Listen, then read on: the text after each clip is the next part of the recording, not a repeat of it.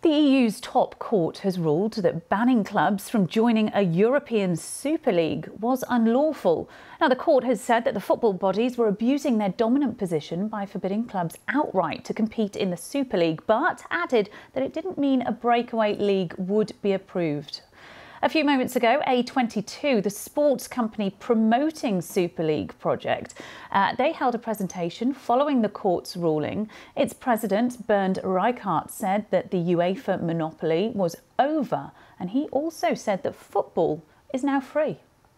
The court has effectively opened the door to innovation in football, and clubs can now openly discuss and consider proposals to address the sport's most pressing issues.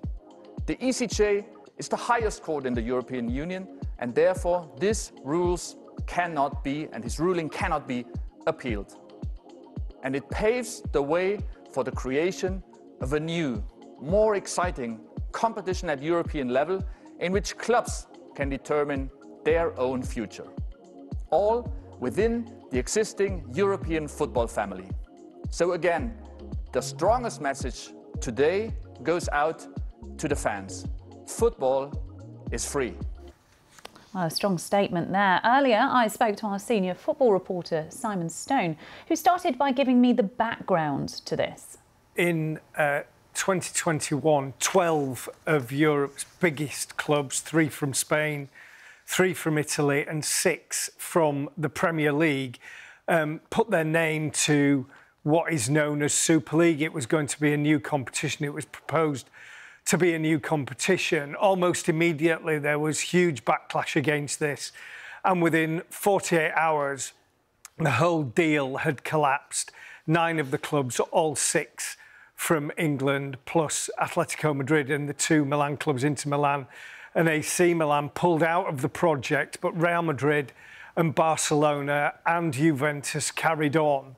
And this action was taken because those clubs and the people who were backing the project didn't feel as though UEFA had acted properly by basically threatening the clubs and the players who play for them with being excluded from major competitions. So not just the Champions League, but this would also include the European Championships and the World Cup.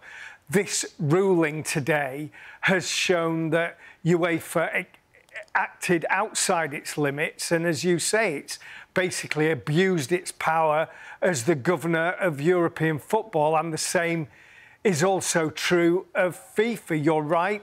The judgment also says that the Super League wouldn't necessarily be approved, but the European Court of Justice also said that it's not qualified to make a judgment on that, and that competition organisers, whoever they may be, whether it's Super League or someone else, should be allowed to go away and come up with competitions on their own, and clubs could be allowed to take part in them without the threat of sanction coming from Uefa and FIFA. This is a huge ruling and has the potential to cause major ramifications for the world of football.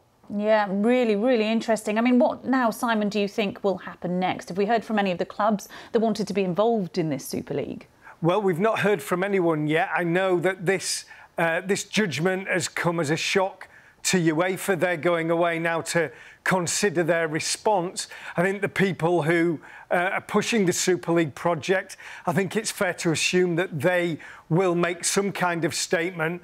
Whether the clubs do or not, I'm not so sure. There was a lot of bad blood created by the launch of the project and a lot of apologies that were made in the immediate aftermath. So I'm not sure that they will be wanting to put their head above the parapet just yet. But I think there will definitely be a response from the people pushing the Super League project. And it'll be fascinating now over the next weeks or months and years to see where this development goes.